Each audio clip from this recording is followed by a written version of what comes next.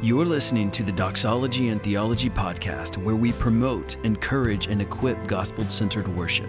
For more information, visit us at doxologyandtheology.com. So my name is Kevin, and I'm glad to be here. Very excited to be able to be at Doxology and Theology again. Had some very fond memories in this place at Southern Seminary and getting to talk about hymns.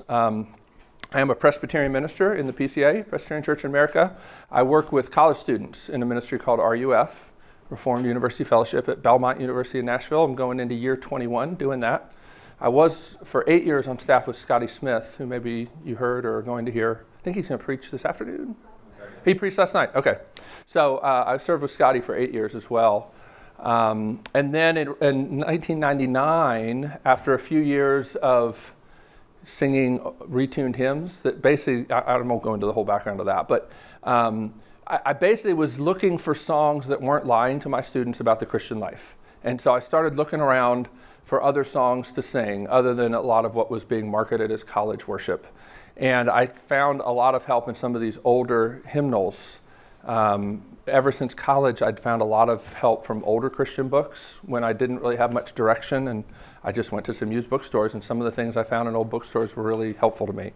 And so I had this old hymnal by John Rippon, and I kept finding these amazing hymns with the name Steele, like Dear Refuge in My Weary Soul, and Thou Lovely Source of True Delight, and all these hymns that I thought would be really helpful for my students in forming them with a much more realistic picture about Christianity, what it felt like.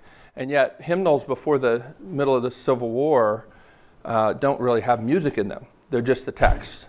And so a lot of these texts I was finding had dropped out of use, and we just had to figure out ways to sing them. And sometimes, you can sing most English hymns with, if you know a tune to Rock of Ages, Come Thou Fount, and Amazing Grace, you can sing like a lot of tunes, a lot of hymns. And we did that for a while sometimes. But then I would Xerox off the paper and be like, hey, if somebody wants to write a new tune to this so we can try it again next week.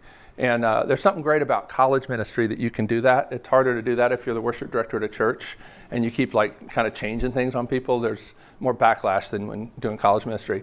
Well, in 2002, we got a grant for this work, and it was called Indelible Grace. This first CD came out in 2000. We've now made, 8 or 9 of them.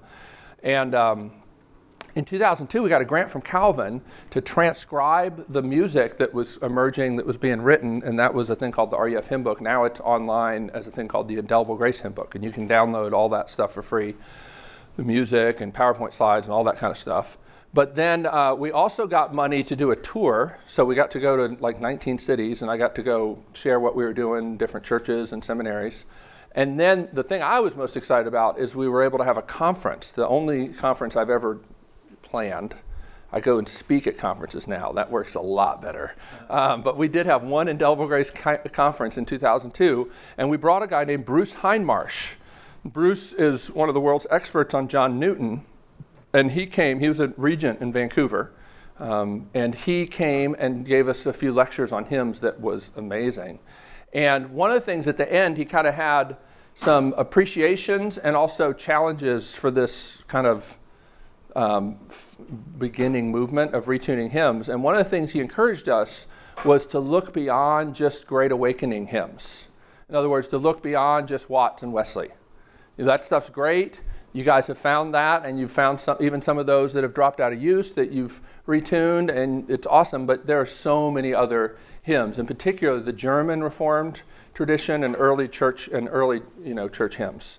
Now, I will tell you what's interesting is, for English speakers, German hymns really become accessible in the 19th century for the most part.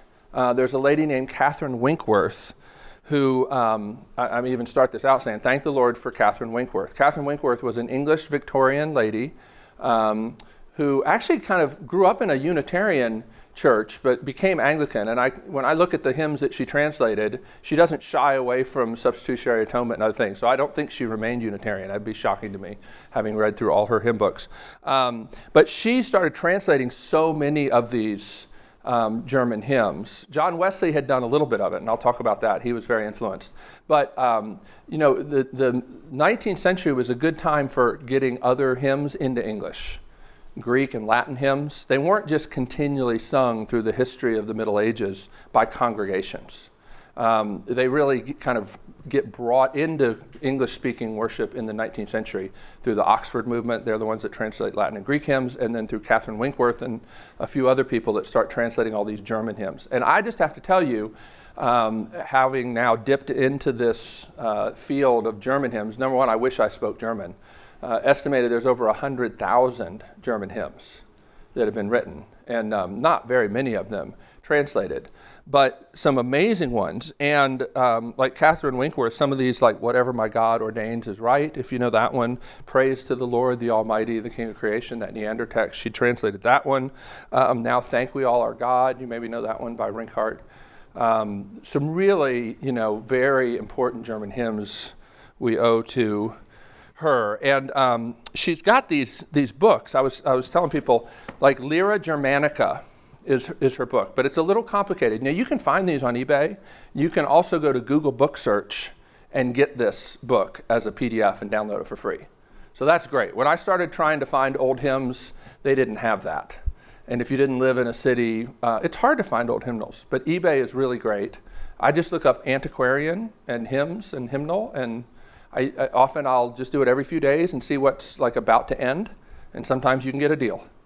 And then often I'll look at what just got newly listed, and you might find a buy it now that got priced too low. But it's like anything, the more you do it, the more you'll find them. And sometimes it's helpful to include worldwide listings, because if you get English dealers, then you can find other books. And you can find cool hymn books like this for under $50. You can. Now that may seem like a lot of money. That was a lot of money when I was a seminary student. But now if I find some choice hymns that I can work with, $50 is a deal. I'm glad to do it. So Catherine Winkworth, I gave you this little outline, or this extra paper, and that is all Winkworth. There she is in all her glory. There are over 100 of her translations at Cyber Hymnal. Now, I know the Cyber Hymnal is annoying. If you've never been to the Cyber Hymnal, it's great that they have it, okay? But you have to turn off your speakers. Yes. Yeah, because you get when you click on a particular hymn, it'll automatically start playing the tune with this really horrible, like, warbly piano and warbly voices sound, MIDI sound. So just turn off your speaker and then look around. But basically those are like 112 Winkworth translations. You don't have to buy these books. What I love to do is even just look at some of the titles. Ah, dearest Jesus. Ah, Lord our God, let them not be confounded. Alas, my God, my sins are great. All glory be to God on high. All men living are but mortal. All mine heart this night rejoices. That's actually one of her more famous ones, isn't it? Arise, sons of the kingdom, number 9. Arise, the kingdom is at hand. People are like, there's not a lot of hymns about the kingdom. Now when you look at some of these, you might be like, okay, by kingdom she means the church. That's not unusual actually in old hymns. That kingdom church distinction isn't really maintained. But still, there's some really great stuff. And I highly recommend checking out Catherine Winkworth, and maybe that, just those titles will intrigue you enough to click on them. If you would read those 112 hymns, you would know more about German hymnody than you're going to get from this seminar. And you would get a feel for it, and you would see themes in it that are a little different than normal English hymns. So thank the Lord for Catherine Winkworth. Thank the Lord for the Moravians and their influence on John Wesley. John Wesley was very influenced by the Moravians. Famous story about John and Charles Wesley, even before they were converted, had decided to become missionaries to America, to Georgia, okay? And they're coming over on the ship, and there's a group of Moravians, about 20 or 30 Moravians, that are coming to plant a colony in Georgia. And one of the things that the Moravians do, they're German-speaking, okay? And I'll tell you about the Moravians, where they come from. They're like distant connection to John Huss. But they are, every hour, or every day, they come up at the appointed hour and sing hymns and do their worship in German on the deck of the ship. And within 3 days, Wesley decides he needs to learn German so that he can start to converse with them. And eventually, they have a situation where there's a hurricane off the coast. And, the professional sailors are like freaking out, and here come the Moravians at their appointed hour and conduct their worship service and sing their hymns. And their calmness of spirit so moved Wesley that he felt like he had to kind of get into this. And he actually published his first hymn book while he was over here in Georgia. I think it was published actually in Charleston. But He wasn't even converted yet, but he's already so intrigued and drawn by these hymns. Later, John and Charles and the Holy Club, all their friends, they're back in England, and what they do is they basically are trying to figure out what is it the Moravians have that we don't have? What does it mean to be born again? And so they're doing things like they'll gather in somebody's room and they'll read out loud Luther's intro to his commentary on the Galatians, and one of them gets converted. And then another time they're reading the intro to Luther on the Romans commentary, and they get converted. So the Moravians are a huge influence on the Wesleys, and John Wesley is a superb translator of German hymns. So those are kind of the two main streams, if you want to find German hymns, is through the Methodists and John Wesley, and then through Catherine Winkworth. She brings these into Anglicanism. And before I go into all the history, let me just tell you why I wanted to do this seminar. Part of it is just to share with you what Bruce Highmar shared with me, that there are a lot more great hymns out there, and they may not be in typical Reformed stream. Presbyterian, Baptist, the kind of people that come to doxology and theology may not know so much about Lutheran hymns. And there's some great stuff in these German hymns that I want you to get a taste for and maybe hopefully get you to go look for. And also to give you a little context. And even how do I start pursuing this and learning about these? Where do I find, the hymn books that'll lead me into this sort of stuff? And so here's a couple things I jotted down, just why I think German hymns are particularly helpful. One, they're very rich in sacramental and liturgical theology. Martin Luther and Calvin had a disagreement about what was wrong with the medieval church. And it's a very important distinction. Luther thought the problem was that the Mass led you to believe that you could earn your righteousness before God. So he was content with keeping as much of the medieval worship service as possible as long as he changed the words to put a gospel spin on it. I know that's a vast simplification, but that's generally true, okay? Even his doctrine of the Lord's Supper, you're like, it kind of sounds Catholic still, but you just don't want to admit it. There's him saying, basically we're going to keep as much of this as we can, but we're going to put a gospel spin on it. Make sure people don't think that they're earning righteousness before God by going through the Mass or the worship service. Calvin, on the other hand, thought that the biggest problem with the medieval church was idolatry, that people had added things to worship that there was no biblical warrant or command for. So his approach was much more to say, unless we can find it in the scriptures, we're not going to do it, okay? So in the Lutheran tradition from the very beginning, they're connected to, weekly, worship with communion. They're following liturgical calendar and still the parts of the traditional liturgical church service, okay? Which is one of the reasons probably why somebody like Catherine Winkworth, when she puts together her hymnal as an Anglican, this Lyra Germanica hymnal is organized by the church year. It's not organized by topic.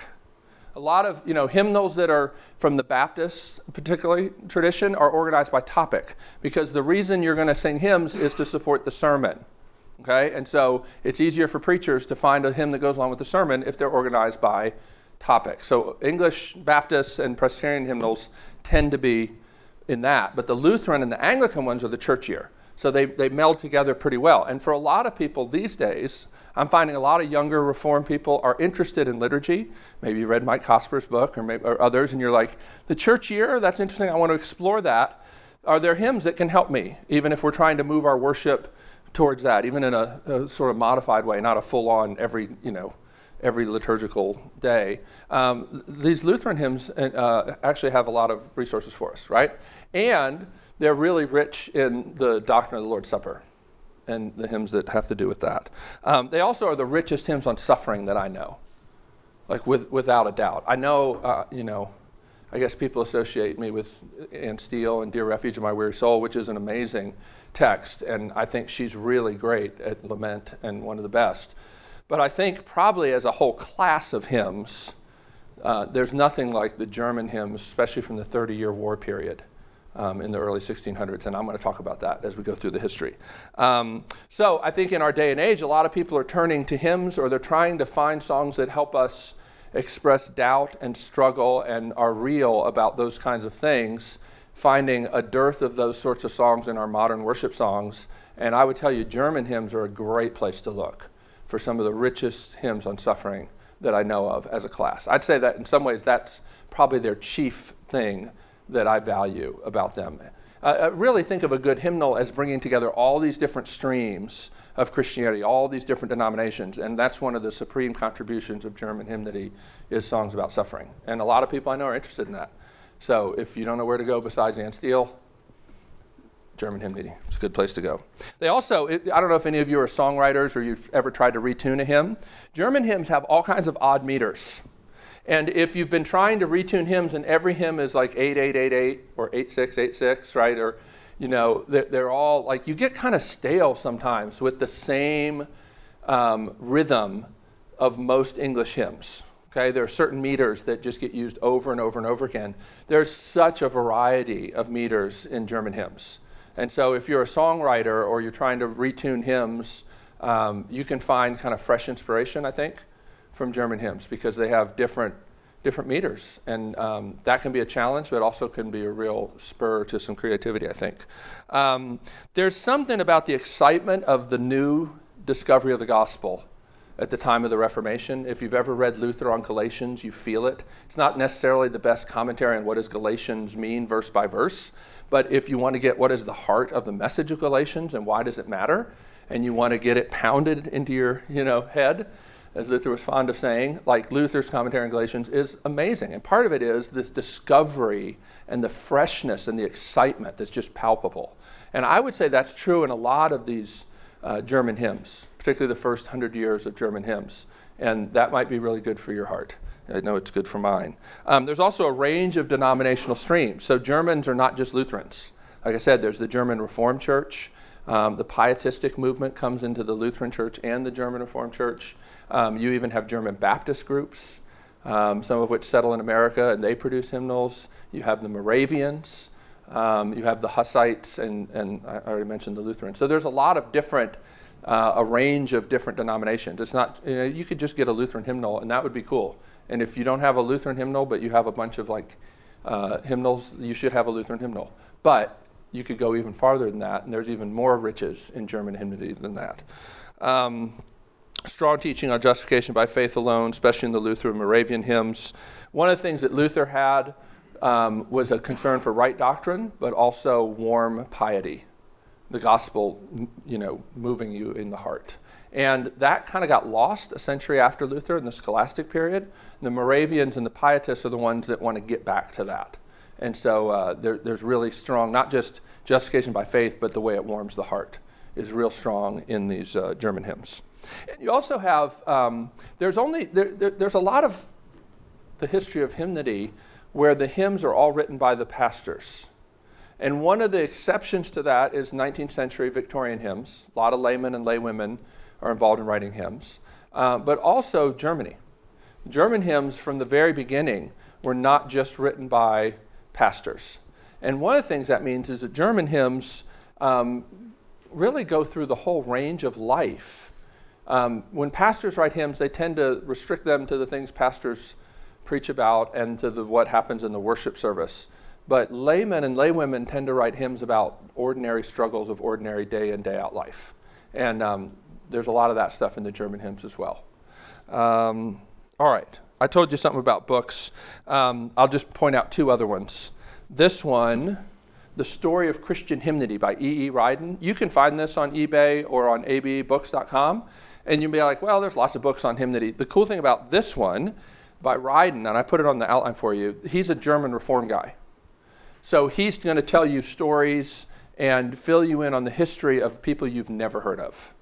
And hopefully, and give you samples of their work, and then you might be like, man, I want to know more about this Frelinghuysen guy. Or I want to know more about Neander. And, I like Praise the Lord the Almighty. What else did he write? And how would I understand his life that might enrich my use of that hymn? Also, Catherine Winkworth wrote this book, Christian Singers of Germany. And I know this you're not going to find this old copy probably, but it's a PDF on the hymnary.org website. Do you know that website? If you're a church musician, you need to know that. Hymnary.org, they have a PDF of this book, Winkworth's Christian Singers of Germany. And that'll give you more history. And it's well written as a story as well. All right? Okay. Well, let's go back. Let's then dig. Oh, one other thing I'll tell you. A modern book, a reprinted book. Philip Schaff. Do you know Philip Schaff? Church historian. He's also a German Reform guy. Taught at a seminary in Bethlehem, Pennsylvania. or Lancaster, somewhere in that area. This book, Christ in Song, Hymns of Emmanuel from All Ages, is a reprint. You might even be able to buy it in the bookstore. He's a church historian, right? He has 10-volume work on church history. He also has a 3-volume work on the creeds of Christendom. Fabulous, monumental scholar. Because of that, there are so many cool hymns in here that you won't find in other places. A lot of medieval hymns, Latin, Greek hymns translated, and a lot of German hymns. So this is an easy paperback that you can buy. Philip Schaff, Christ in Song. You can get it on Amazon. So, highly recommend that. And then there's this cool little book, Hymns from the Land of Luther. This is just cool. This was another lady, but around the same time of Catherine Winkworth. And there's, again, you can get any hymnal I mention, you can search on Google and find a PDF that some library has scanned and will let you download for free. It's remarkable. So, ready to talk a little bit about the history? Let me take you through this. All right, a lot of people don't know this. The Council of Laodicea, AD 364, banned congregational singing. Now, church musicians and historians debate on how widely it was practiced, okay? But it definitely seemed to have had an effect. So when you hear about medieval songs and what the church was singing through the Middle Ages, it wasn't congregational song. It was monks singing songs in the monastery. And you sing Bernard of Clairvaux, O Sacred Head. People weren't singing that song all through the Middle Ages and up till today. That's not true at all. So you look at a hymnal and be like, oh, this is this awesome hymn from the 10th century. We haven't been singing it from the 10th century. It probably was retuned. I know that one actually was translated in the 19th century by a professor at Princeton. And so a lot of that stuff now is in our hymn books, but it wasn't kind of going on. Really, for 1,000 years, for the most part, congregational singing didn't happen. It's part of what was going on in Europe with worship being more spectator thing. You weren't really participating in much of anything. Generally, the priest had his back to you and mumbled in Latin, and then the singing was done by trained choirs of priests, right? John Huss and the Hussites, this is like proto-Reformation, early 1400s, late 1300s, are the ones that really begin to push for a number of reforms, right? They want to give bread and wine to the people in communion. That was pretty radical. They also want people to be able to sing, the congregation to sing, and they begin producing hymn books in the late 1400s, early 1400s. The earliest Hussite hymn book that we have is actually 1505, right, which is 12 years before Martin Luther nails the 95 Theses on the church door. So the Hussites were singing and preaching in the vernacular, congregational singing, and really are the ones who begin the restoration of singing to congregations. When Calvin went to Geneva, they hadn't been singing. He pleads with the church fathers that they should try singing because their prayers are so cold and lifeless. And the city fathers won't go along with it. He gets kicked out, and part of his conditions for coming back when they plead with him to come back is we have to try singing. So it's easy to criticize some of these people, but they're like trying to recreate something that hasn't been going on for a long time. Luther, though, was a monk. So he did know some of these songs because they were done. And in Germany, they would do like this extended Alleluia kind of thing on some of the songs. And some of those melodies were quite complicated. And eventually, some of those melodies, people will add words to them to help them remember the melodies. And sort of like a little version of like sneaking in congregational singing keeps happening. Paul Westermeyer, a great Lutheran church musician, scholar, he says he just can't believe that congregational singing didn't happen because it must have just sort of kind of broke through because of the impulse. But that's not proof. And all the proof we have seems to say that congregations weren't singing. Okay? At the Council of Constance, where they burned John Huss at the stake, 1415, they also say this. This is part of their the canons of the Council of Constance. If laymen are forbidden to preach and interpret the Scripture, how much more are they forbidden to publicly sing in church? Okay? Imagine, worship without the congregation being able to sing. Huss died singing a hymn, and the Hussites continue to teach hymns to their children. I'm going to show you a Hussite hymn. There's a 15th century Hussite hymnal. But this is a hymn by John Huss. And it's interesting. Think about the restoration of the Lord's Supper and what a big deal that was to them. Jesus Christ, our blessed Savior, turned away God's wrath forever. By his bitter grief and woe, he saved us from the evil foe. As his pledge of love undying, he, this precious food supplying, gives his body with the bread, and with the wine, the blood he shed.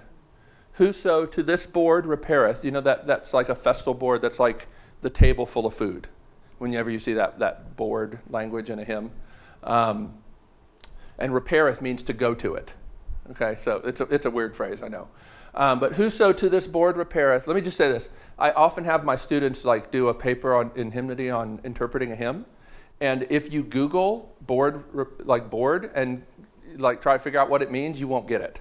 What you probably need to do is look up in the King James. Whenever you come in an English hymn upon a weird phrase, you're not sure what it means, start with seeing if it's used in the King James Version. Because generally that will lead you better to what it's really about. What it really means. Anyway, whoso to this board repaireth, that means come to the communion table, may take heed how he prepareth, for if he does not believe, then death for life he shall receive. It's like fencing the table in the hymn, right? Praise the Father, who from heaven unto us such food hath given, and to mend what we have done, gave into death his only Son. Thou shalt hold with faith unshaken that this food is to be taken by the sick who are distressed, by hearts that long for peace and rest. If thy heart this truth professes, and thy mouth thy sin confesses, his dear guest thou here shalt be, and Christ himself shall banquet thee. I love that last line. You think about Christ banqueting you. There's lots of images about that in the scripture. The party and Christ celebrating the great tale of Mephibosheth, who's basically a traitor, the son of David's enemy, and he makes him sit and eat like a royal son at the king's table forever. It's beautiful pictures of the gospel in that. So then Martin Luther. Now I'm going to say a little bit about Martin Luther tomorrow night, so I won't say much here. But I do love this quote that I put up there. The one I put on your outline is important too, though. To Luther belongs the extraordinary merit of having given to the German people in their own language, in their own tongue, and in a form eclipsing and displacing all former versions, the Bible, the Catechism, and the hymn book. He gave all three of those things to the German people so that, I love this, so that God might speak directly to them in his word, and that they might directly speak to him in their songs. So here's one of my pet peeves, is when people think about the history of the church, they generally tend to think it's only about preachers, and that preaching is the only thing that changed the world. And it's not true. So many of your preaching heroes, and my preaching heroes, spent considerable time and effort working on church music. Calvin and Luther worked on it their whole life, kept tweaking it, kept working on it. Spurgeon put out a hymnal. J.C. Ryle put out a hymnal. Philip Schaff put out a hymnal. On and on and on. George Whitefield put out a hymnal. Did you know that? So most people don't even know that these things exist. I just read the new biography of J.C. Ryle that Banner of Truth put out. They don't even mention his hymnal.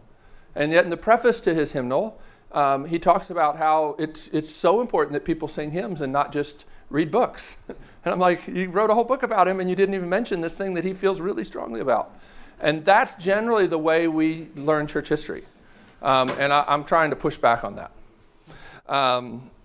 So, Martin Luther, the importance of Martin Luther's hymns, a century after Martin Luther's death, a Carmelite monk, so that's a Catholic, lamented as he looked back at Luther, and he said that Luther damned more souls with his songs than with his writings. So from the perspective of the Catholics, who weren't real fond of what Luther brought, his songs did more damage than his writings. And I just don't think that's the way you've read the history in the history books.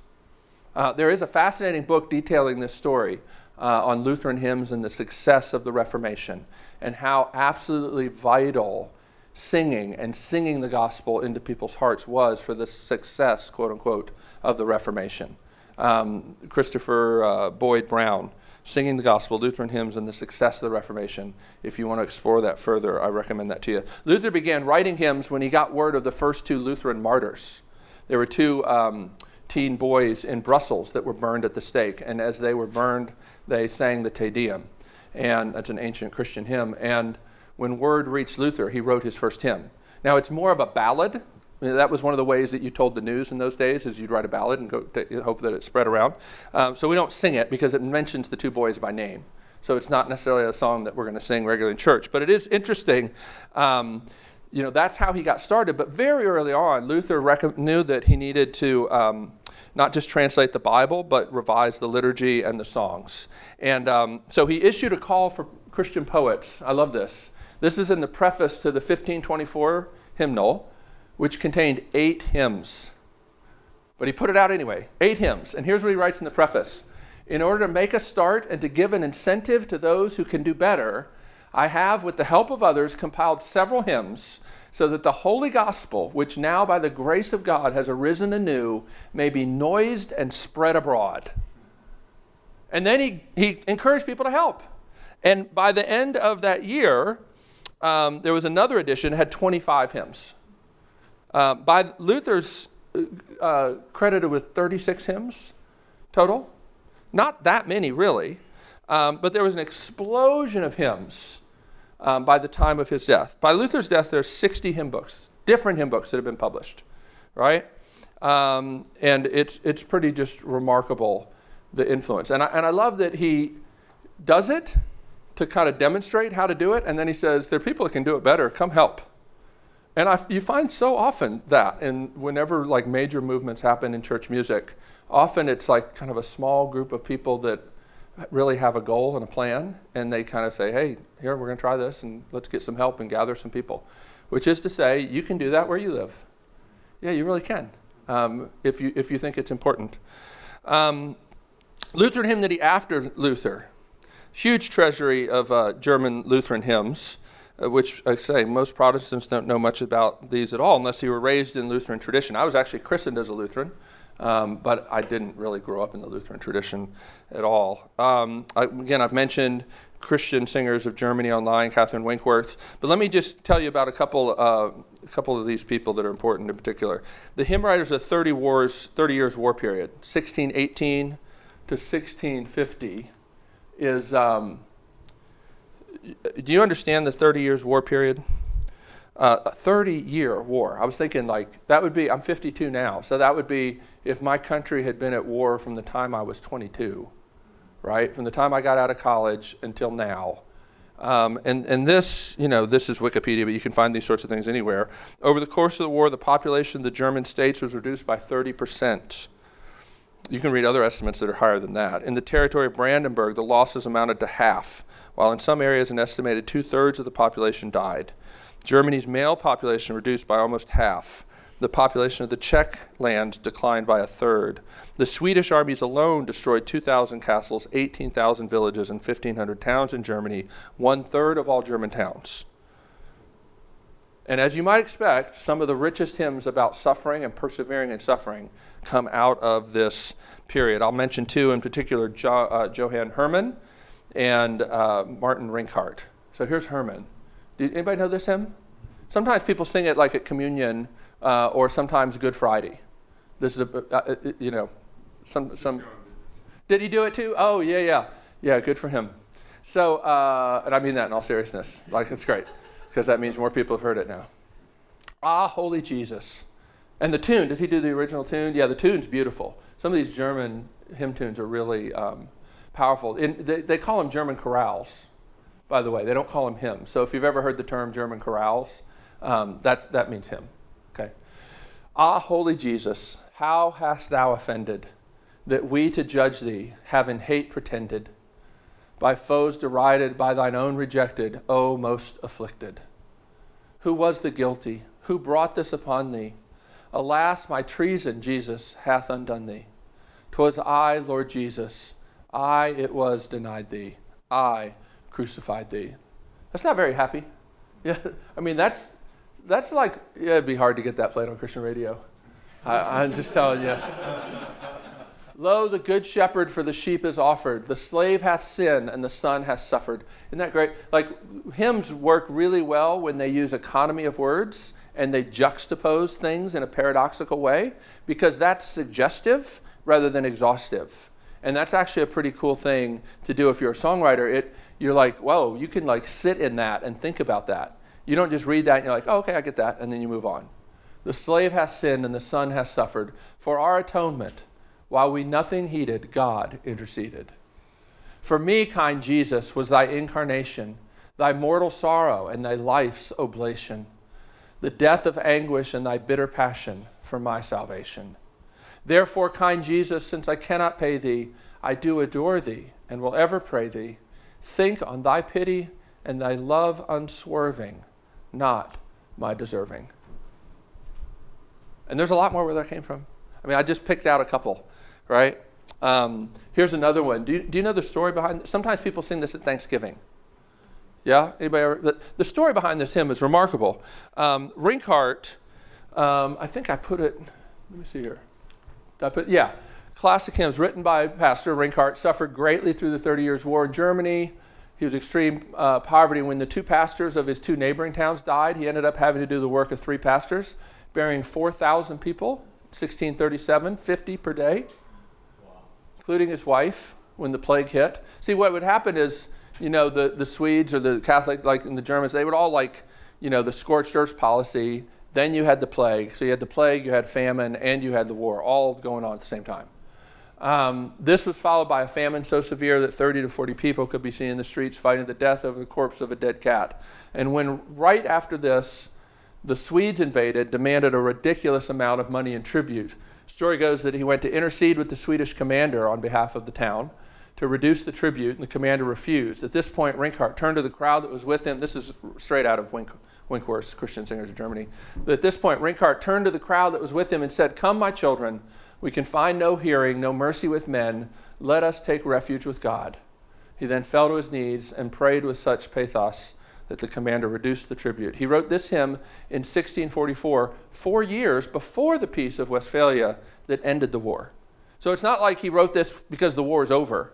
He wrote this 4 years before the war ended. It's not just a Thanksgiving hymn. Now thank we all our God, with heart and hands and voices, who wondrous things has done, in whom this world rejoices, who from our mother's arms has blessed us on our way, with countless gifts of love, and still is ours today. Oh, may this bounteous God through all our life be near us, with ever joyful hearts and blessed peace to cheer us, and keep us in his grace, and guide us when perplexed, and free us from all ills in this world and the next. All praise and thanks to God the Father now be given, the Son and him who reigns with them in highest heaven, the one eternal God, whom earth and heaven adore, for thus it was, is now, and shall be evermore. You actually could make that a great doxology, right? Because that's how the hymn, that by itself, even that verse. That's a pretty remarkable hymn to write in light of those circumstances. And then we're going to talk about Paul Gerhardt. Paul Gerhardt is the prince of Lutheran hymn writers. I put some stuff down on your paper, I know.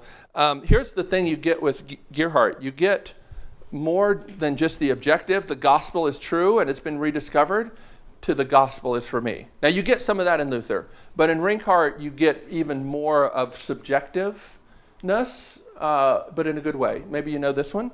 This is one of the ones that really struck John Wesley. And so he translated this. It's a Lutheran hymn that the Moravians were still singing, and thus John Wesley heard it and translated it. Give to the wind thy fears. Actually, Jars of Clay, I gave them this text and they put it to tune, and it ended up being a #1 hit on Christian rock radio. So Paul Gerhardt got to have a #1 Christian song, which I think is kind of cool. Unfortunately, I don't think their tune, as much as I love those guys, I don't think their tune works so well for congregational singing. Unfortunately, I wish it did. So somebody else needs to come up with a tune so we can sing this one. Give to the winds thy fears, hope and be undismayed. God hears thy sighs and counts thy tears. God shall lift up thy head. Through waves and clouds and storms he gently clears thy way. Wait thou his time, so shall this night soon end in joyous day. Still heavy is thy heart, still sinks thy spirit down.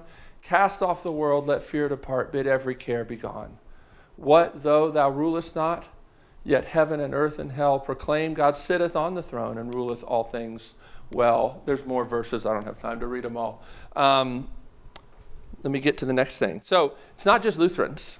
And the Lutherans keep writing hymns. And not only that, but Lutheranism is in Sweden and Norway. And so you've got hymns from those countries as well that are Lutheran hymns. But the German Pietists, so the Pietist movement starts out in the Lutheran movement. It's kind of, let's get back to the warmth of Martin Luther, right?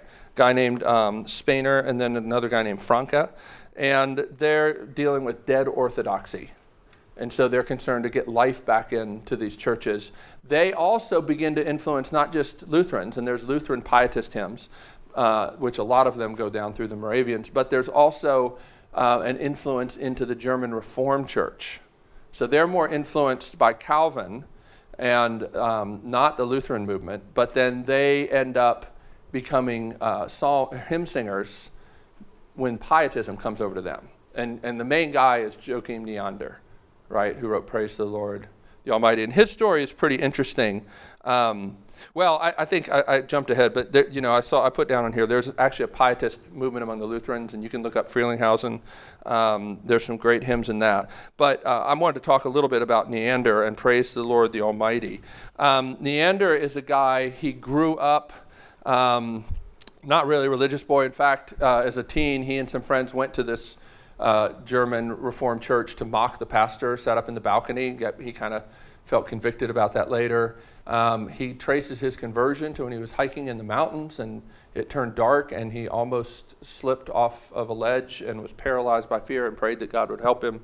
Felt like God delivered him. He gets converted. Eventually, he ends up going to become a school teacher at a church run school, and he becomes influenced by these Pietists, wants to bring that kind of movement to the German Reformed Church. Because at this point, the Lutherans and the German Reformed are arguing about really esoteric theological things.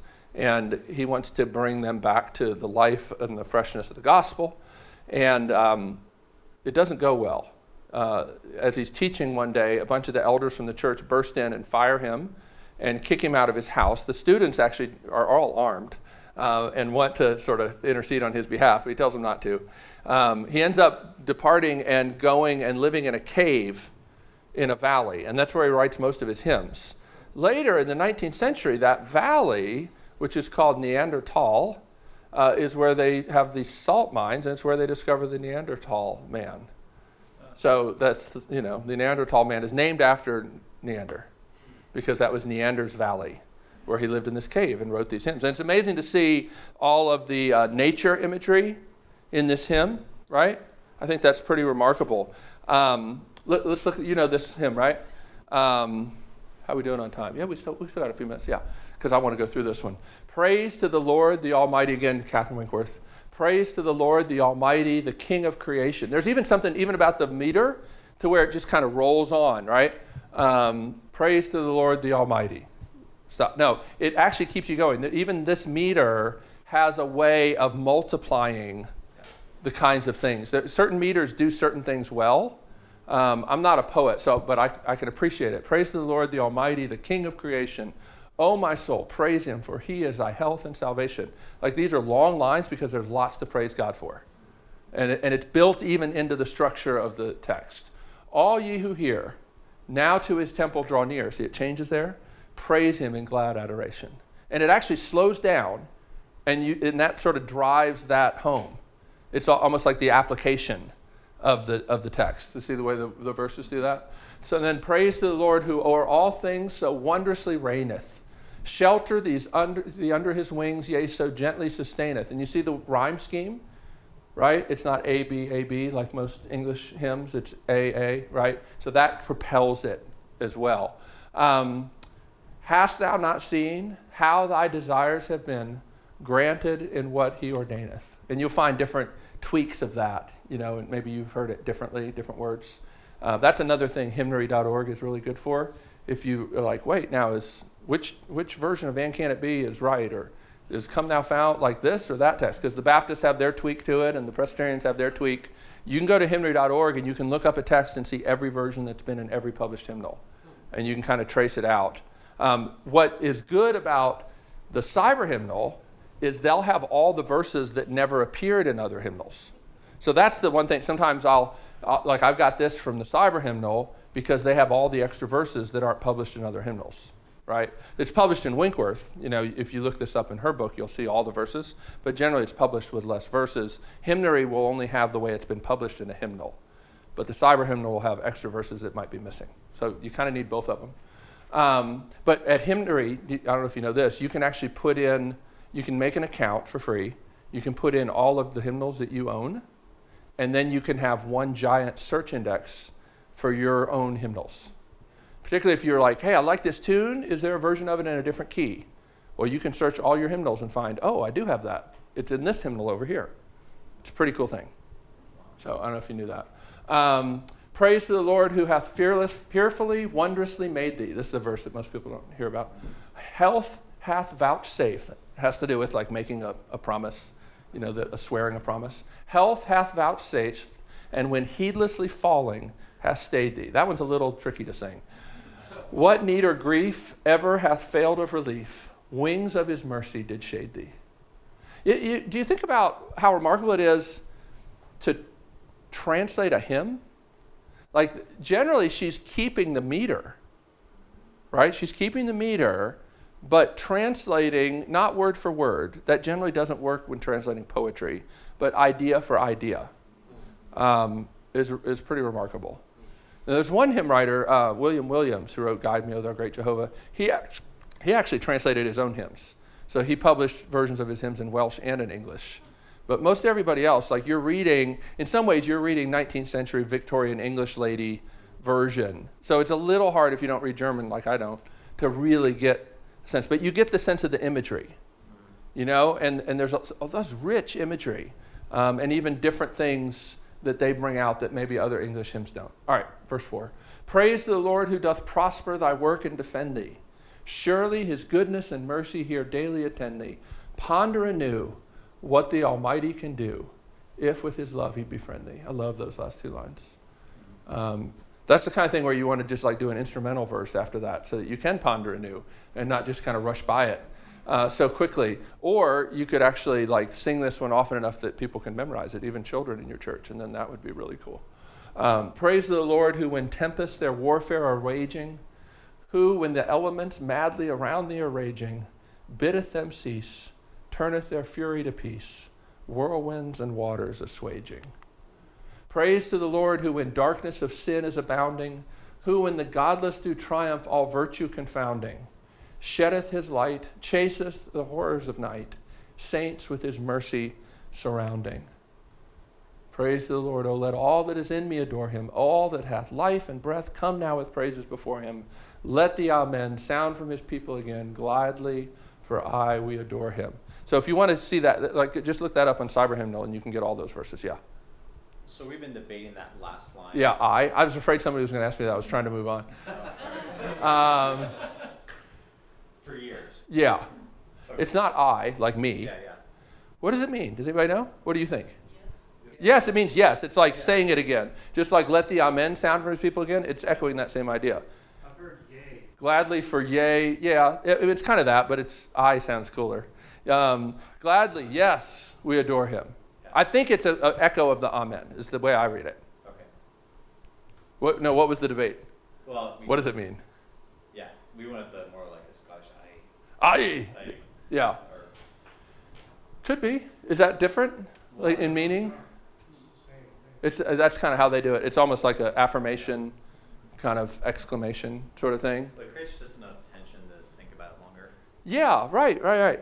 And I'm a big fan of explaining things rather than changing things. Yeah. Like I want people to know what an Ebenezer is rather than changing that line and come thou out. And I want people to think about what does it mean that we dare not trust the sweetest frame, because I think a lot of modern worship is about trusting a sweet frame, which is like a sweet emotional state. And I think that's spiritually treacherous. So I'd rather explain those kind of things and be challenged by hymn writers that see things or say things that may not be the way I would see things or say things. They may be wrong, but it's still helpful to even have some critical distance. Yeah. Yeah, just to add on, I think it's on Song Select, they do gladly for all will adore him. Or no, gladly for all we adore him. Yeah, it's like we don't that's do it bad. for everybody. Yeah. And I think at first, I tried to just change it a little because, Yeah. My church is more not in the vernacular. Yeah. And I finally was like, no, I can't, this is the only thing Yeah. I'm good with. Yeah. Yeah, sometimes it's hard. Yeah. I mean, as somebody who's tweaked some hymns, and then some I really regret, especially that one I asked the Lord that I might grow. There's this line, blasted my gourds, and we changed it, what do we say, cast down my feelings? That isn't really what it was talking about. It really was talking about like the Jonah story and the plant, and then God takes away the plant. So I completely messed that up, and it's hard to get it back. What? Record a new version? Yeah, I know. Maybe. Or Oh, Love That Want Me to Go. Do you know that one? Like Matheson originally wrote, I traced the rainbow. Yeah. Or no, he didn't write I traced. He wrote, I climbed the rainbow through and the hymnal committee changed it to trace. But I like climb. Like you climb the covenant promise in the midst of suffering. You don't just trace it. Oh, I see you, shining, silver thread in the clouds. It's not that. It's climbing. Anyway. So when you think about this text, a couple things. It's very reflective of the Psalms in style, right? It's very psalm-like, even ending with like everybody joined in the worship of God. That's a very psalm-like thing to do. And remember, he's German Reformed, so they were singing psalms. The Lutherans were singing psalms too, but very early, right from the beginning, we're singing psalms, German songs, even Hussite hymns that were brought into the Lutheran tradition. But I think that's very psalm-like, sweeping, universal language, focus on God's attributes and character. That's a little different than the Lutheran hymns, honestly. And I think what's really cool is all of the attributes of God are for us in this hymn. It reminds me of like the Heidelberg Catechism, which is a German Reformed, thing they use. The Heidelberg is, what is your only comfort in life and death? All the questions in the Heidelberg Catechism, they're different than the Baptist confessions and the Westminster Confession, the Presbyterians. Like the Westminster and the Baptist confessions are more about make sure you understand the truth right. The Heidelberg is how does this truth benefit you and comfort you, right? And this hymn, I think, reflects Heidelberg more than Westminster because it's the attributes of God are for us to be encouraged and benefit from. I think that's cool. I think it connects head and heart, theology, and practical use, and I think that's pretty cool. I also think, what you get, his pietist influence. He doesn't want the attributes of God just to be arguments for dry, dusty theology, like they matter. And I think hymns actually are pretty helpful in keeping that balance in our own lives. I need to tell you about the Moravians, so let me move on. The Moravians, okay, so the Moravians, the Hussites, got persecuted. I mean, their leader, John Huss, got burned at the Council of Constance. Luther was pretty concerned when the Catholic Church promised him safe passage, because they'd promised safe passage for Huss to show up at the Council of Constance, okay, to answer for his teachings. And then the church said, well, we don't have to keep our promises to heretics, and they burned him anyway. So Luther, most people would say, fully expected that to happen to him when he was called to answer for his writings at the Diet of Worms. But those Hussites were living kind of in the mountains in Bavaria. And I think, the fact that those songs were part of how they passed on the faith, like it still stuck with them. Now, they're basically like kind of on the move as a community trying to find their way. And eventually they settle on the estate of this guy, Count Zinzendorf. Not a great name, Zinzendorf. And they kind of set up there, and he gives them basically the freedom to like kind of live there on the land. And they have this religious revival that breaks out, right? And they start their 100-year prayer meeting, right, where somebody's praying in their community for 100 years, nonstop, 24 hours. A lot of the modern missionary movement comes from that. The Moravians were remarkable. I mean, they would do things like sell themselves into slavery so that they could minister to slaves in the Bahamas and other places in Jamaica and those kind of places. And they, like I said, they had tremendous influence on the Wesleys. I love the story about Charles Wesley's conversion because he was sick and it looked like he might die. And this guy, Peter Böhler, who's a Moravian, German Moravian who's in London, comes to visit him. Or maybe it was Oxford. But anyway, this guy comes to visit him and asks Wesley if he hopes to be saved. And Charles Wesley says, well, of course. And Peter Böhler says, well, upon what basis? And he says, well, my good endeavors. And Böhler just shook his head sadly and left. And Charles Wesley writes in his journal, what? Would he rob me of my good endeavors? What else do I have? And it was soon after that, reading Luther, I forget, John, I think, was Romans and Charles was Galatians, or vice versa. I always mix it up. But they're reading this thing about the alien righteousness of Christ, the imputed righteousness of Christ. That's where John Wesley says his heart was strangely warmed as he heard about that at Aldersgate. And the same thing happened to Charles. And he begins writing hymn the first day. First day. Now, his father was a hymn writer, so it wasn't like a completely alien thing. But, Charles wrote over 6,000 hymns. 9,000 if you include the unpublished and hymn fragments. I once calculated from the moment he was converted to the moment he died, that's an average of a hymn a day. And he writes in over 20 meters. Most English hymn writers write in just a handful of meters. He writes in over 20. So he's just a freak in every kind of way. But if it weren't for the Moravians, I don't know where you'd be. And well, if it wasn't for the Moravians, you wouldn't have had the Great Awakening, and a lot of people say that you would have had the French Revolution repeated in England. So who knows how much hymns can change the course of human history, right? So now here's interesting. I'm just going to read you this thing. I put it on your outline from Catherine Winkworth. When you're looking at these Moravian hymns, okay, there's some great things about them, but there's also some weird stuff. Particularly like almost a fascination, almost like all the people that read these hymns in German will say there's like this weird, almost erotic fascination with plunging into the wounded side of Jesus and like finding a bed there to rest there. It's very strange. And most of them don't get translated because people are like, yeah, this stuff is just kind of weird. But you do find that, right? Even in Rock of Ages, right? You can't deny the influence of that kind of theology that was swirling around with the Wesleys, and then Toplady's, a contemporary of those guys and is, friends with some of them. Do you know the story behind that hymn? It's this great story. John Wesley wrote an article and published it in this magazine that both Calvinists and Arminians would contribute to on how God rejoices in the death of babies in hell. And he signed it Augustus Toplady. And then Toplady returned the favor by writing an equally strange article calculating how many sins a believer commits in his life.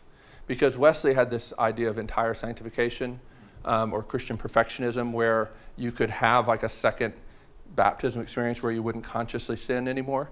And Toplady didn't think that was true. And so he calculated down to 6 figures exactly how many sins that you would commit.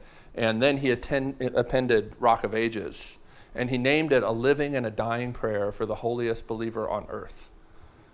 It's kind of a mouthful, but I like to remember that whenever we sing Rock of Ages, A Living and a Dying Prayer for the Holiest Believer on Earth. It's the prayer you need to live, it's the prayer you need to die. But you do see that kind of plunge into the side of Jesus thing in that one a little bit. So here's what Winkworth says. On hymnology, the Moravians have had a profound, powerful influence. Zinzendorf himself, all the members of his family, and most of the early leaders of the Brethren wrote hymns. Eventually they call themselves the Brethren. And you can get, this is actually a pretty cool book, The Hymnal and Liturgies of the Moravian Church. And I don't know if you know Indelible Grace music, but there's one,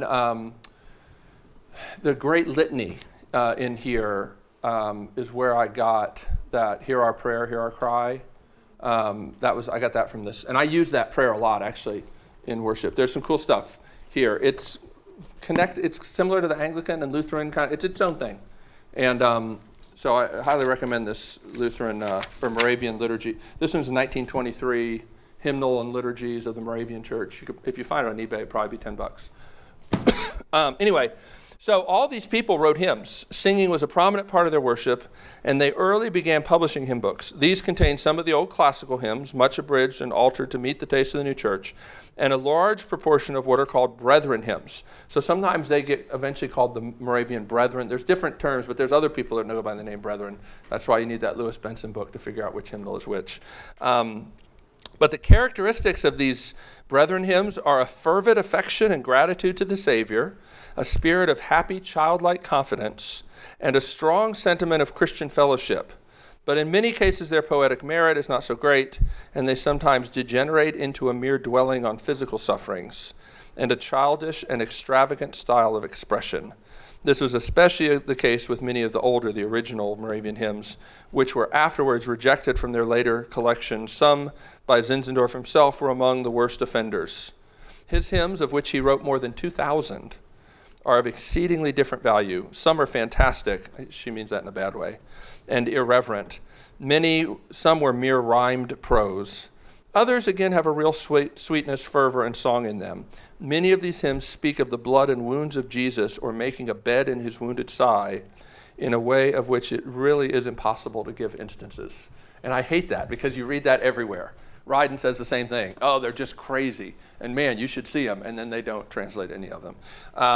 But I do have this one from Count Zinzendorf, translated by John Wesley, and you might know this one. This one works with the tune of Just As I Am. So we've done that sometimes with this. Jesu, or sometimes people sing it Jesus. Jesus, thy blood and righteousness, my beauty are, my glorious dress. Do you know this one? No? Midst flaming worlds in these arrayed, with joy shall I lift up my head. Bold shall I stand in thy great day, for who aught to my charge shall lay? Fully absolved through these I am, from sin and fear, from guilt and shame. The holy, meek, unspotted Lamb, who from the Father's bosom came, who died for me, even me to atone, now for my Lord and God I own. Lord, I believe thy precious blood, which at the mercy seat of God forever doth for sinners plead, for me, even for my soul, was shed. Lord, I believe we're sinners more than sands upon the ocean shore. Thou hast for all a ransom paid, for all a full atonement made. When from the dust of death I rise to claim my mansion in the skies, even then this shall be all my plea. Jesus hath lived, hath died for me. Thus Abraham, the friend of God, thus all heaven's armies bought with blood, Savior of sinners, thee proclaim, sinners of whom the chief I am. Jesu, be endless praise to thee, whose boundless mercy hath for me and all thy hands have made, an everlasting ransom paid. Goes on, doesn't it? Give to all thy servants, Lord. This is why, what is the one? For 1,000. Isn't it like 23, 24 verses? And the ones we sing start at verse 10. So, the Wesleys learned lots of verses from these Moravian hymns. Give to all thy servants, Lord, with power to speak thy gracious word, that all who to thy wounds will flee may find eternal life in thee. Thou God of power, thou God of love, let the whole world thy mercy prove. Now let thy word o'er all prevail. Now take the spoils of death and hell. O let the dead now hear thy voice. Now bid thy banished ones rejoice. Their beauty this, their glorious dress, Jesu, thy blood and righteousness. That's it. Thoughts, questions? Hopefully I introduced you to some new things. This is another thing you can find, the Reformed Church hymnal. This is German Reformed. Yeah. So obviously a lot of these things are still in German. How prominent Yeah. are some of these things still in Germany? With the rise of the Reich Church and then the fall of the Reich Church. Yeah, sure. I don't know. I know. I've been to Germany and been with Germans singing in Feisterberg, and that's a pretty awesome thing. So like anywhere, there's evangelicals that still hold on to these things. There's Lutheran churches. There's even German Reformed churches. Some of them are more liberal. Some of them they're still conservative, kind of hold out. A lot of especially the German Reformed, the German immigrants kind of settled in certain areas and kind of kept their culture, kind of like the Dutch did up in Michigan. And so you'll still find, a lot of German kind of churches. I don't know if you'll still find people that sing in German, but I've got hymnals, early 20th century hymnals that are parallel German and English, because I think even singing in English, was a challenge and led to some church splits, up to, early 20th century at least. I think some of these things are still, but obviously 100,000 German hymns aren't still being used and sung. And there are some of these collections, like one of them has, the German Reformed Pietist hymn books had 1,500 hymns in it. That's remarkable. And what Winkworth did in the 19th century is she kind of dug into these hymnals from the 1700s, a lot of them, and then started kind of finding what she thought were the best ones. So she's done a lot of the work. You can start with her, unless you know German, and then it would be awesome, but then you've got to be a poet in 2 languages. And that seems to me like quite a challenge. But, there's other people that did it. This little Hymns from the Land of Luther, there's that one. If you get Catherine Winkworth's book, she talks early on in this about hymn books, other ones, and I looked every one of them up when I was reading through it on Google, and every one of them you can download. So there's still a lot of other things. There's also this book, sorry, just tripped on my cord, Luther's Works. They have this is volume 53 of Luther's Works. This is Liturgy and Hymns.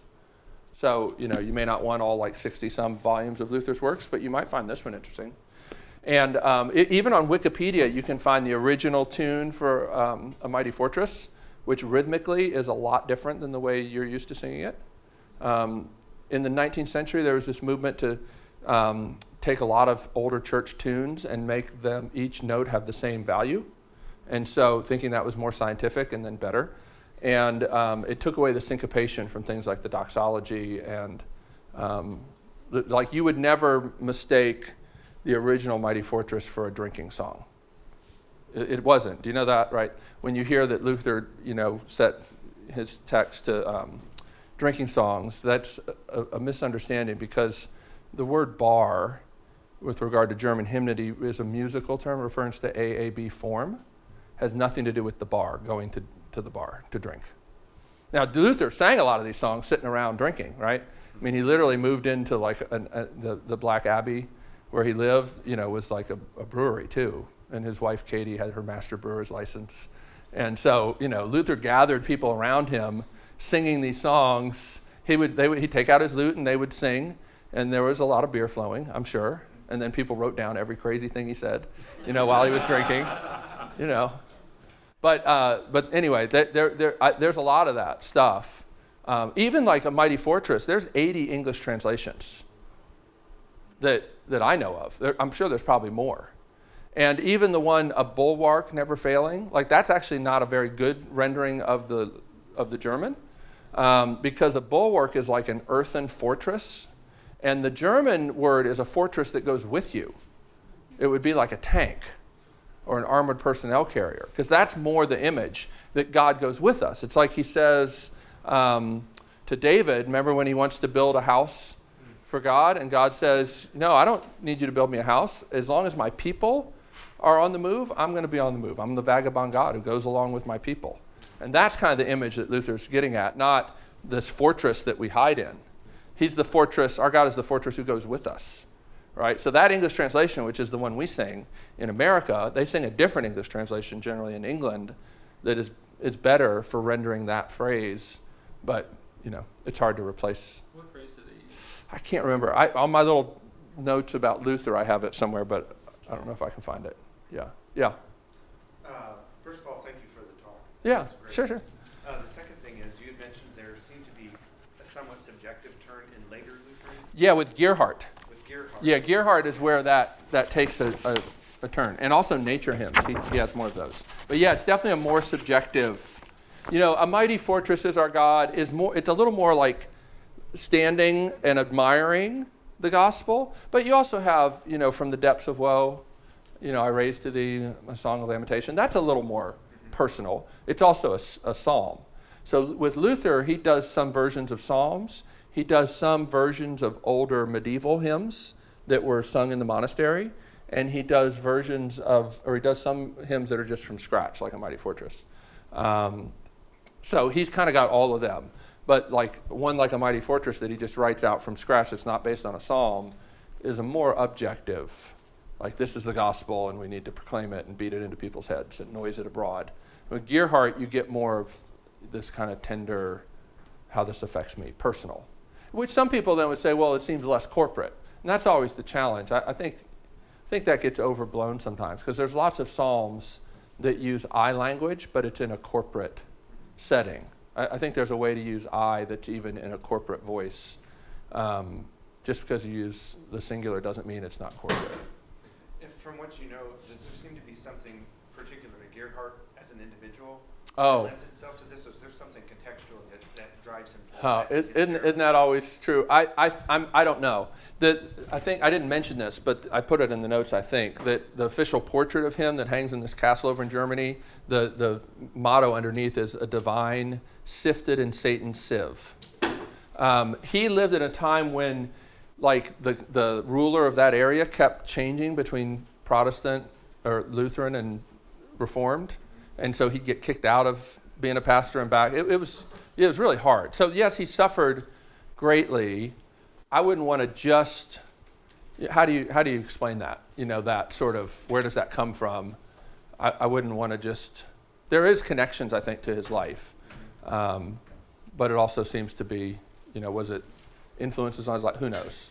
And there's a lot more. Like if you just download the PDF of Winkworth's Christian Singers in Germany, like there's tons of other people that I couldn't mention. Or if you get that Ryden book, it'll definitely open up a whole world of people to you that you've never heard of. So I find it really some great stuff in there. Yeah. Other thoughts, questions? Yeah. Hey. You mentioned, was it one of the songs on "Look to Jesus"? Yes. Was that based on a Moravian? Oh no, it's not on that record.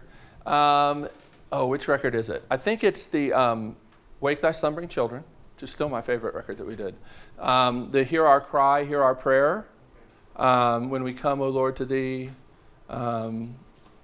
There's this cool, it's a version of the Great Litany, so it's not just in the Moravian version. It just happens to be where I found it, but it's this really cool thing where it basically kind of goes through, even by the fact that you were, circumcised on the 8th day, that you lived in poverty. It kind of goes through the life of Jesus and kind of pretty minute focus on all the various aspects of the suffering, when we just tend to talk about, he died on a cross. Yeah, but he also lived in poverty. And there's a benefit that we can kind of suck the marrow out of that, as the Puritans would say. There's gospel goodness in that he had nowhere to lay his head, and that encourages us when we think, and so in their liturgy, they kind of go through that litany. Litany means a list. They go through a list of all these things, and there's encouragement to be drawn from every one of those things. Now, in some high church Anglican settings, they do that, the Great Litany, as part of their worship. I hadn't done it. I grew up Anglican, but I don't think we did that, or at least I didn't remember it. And then I found it in that Moravian hymnal. But the Moravian hymnal is like good liturgy with justification by faith alone, infused into it in a really supercharged way.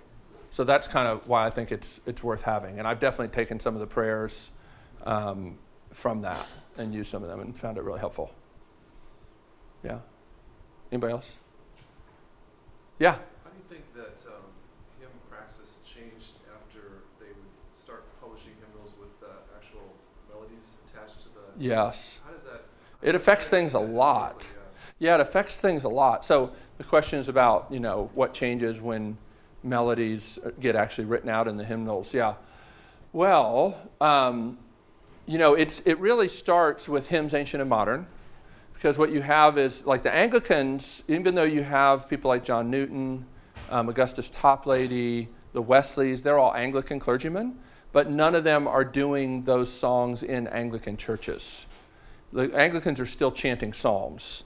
And it's really, more in the 1800s that some of these clergymen in their own local context start doing hymns, like the guy that wrote Abide With Me and some of these people. And what happens in the Anglican world in England at that point is some of the main movers and shakers decide to get together and make one kind of common hymn book called Hymns Ancient and Modern, and then they get this guy Monk, who's a church music genius, to edit the music for it.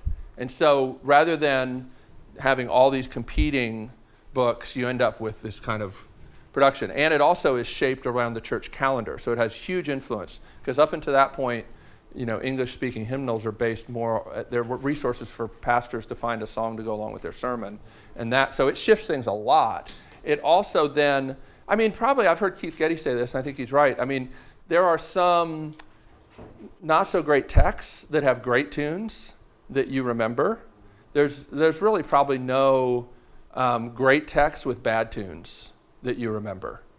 So you do end up having the whole issue of copyright and them having to get permission now to use certain tunes and be able to connect them, to certain texts. Some of those, there's different tunes, but some of them get married together, and some of those are good marriages and some of them are not, and that probably affects some hymns dropping out of use that might have otherwise stayed around, and probably some hymns being retained that maybe should have dropped out of use.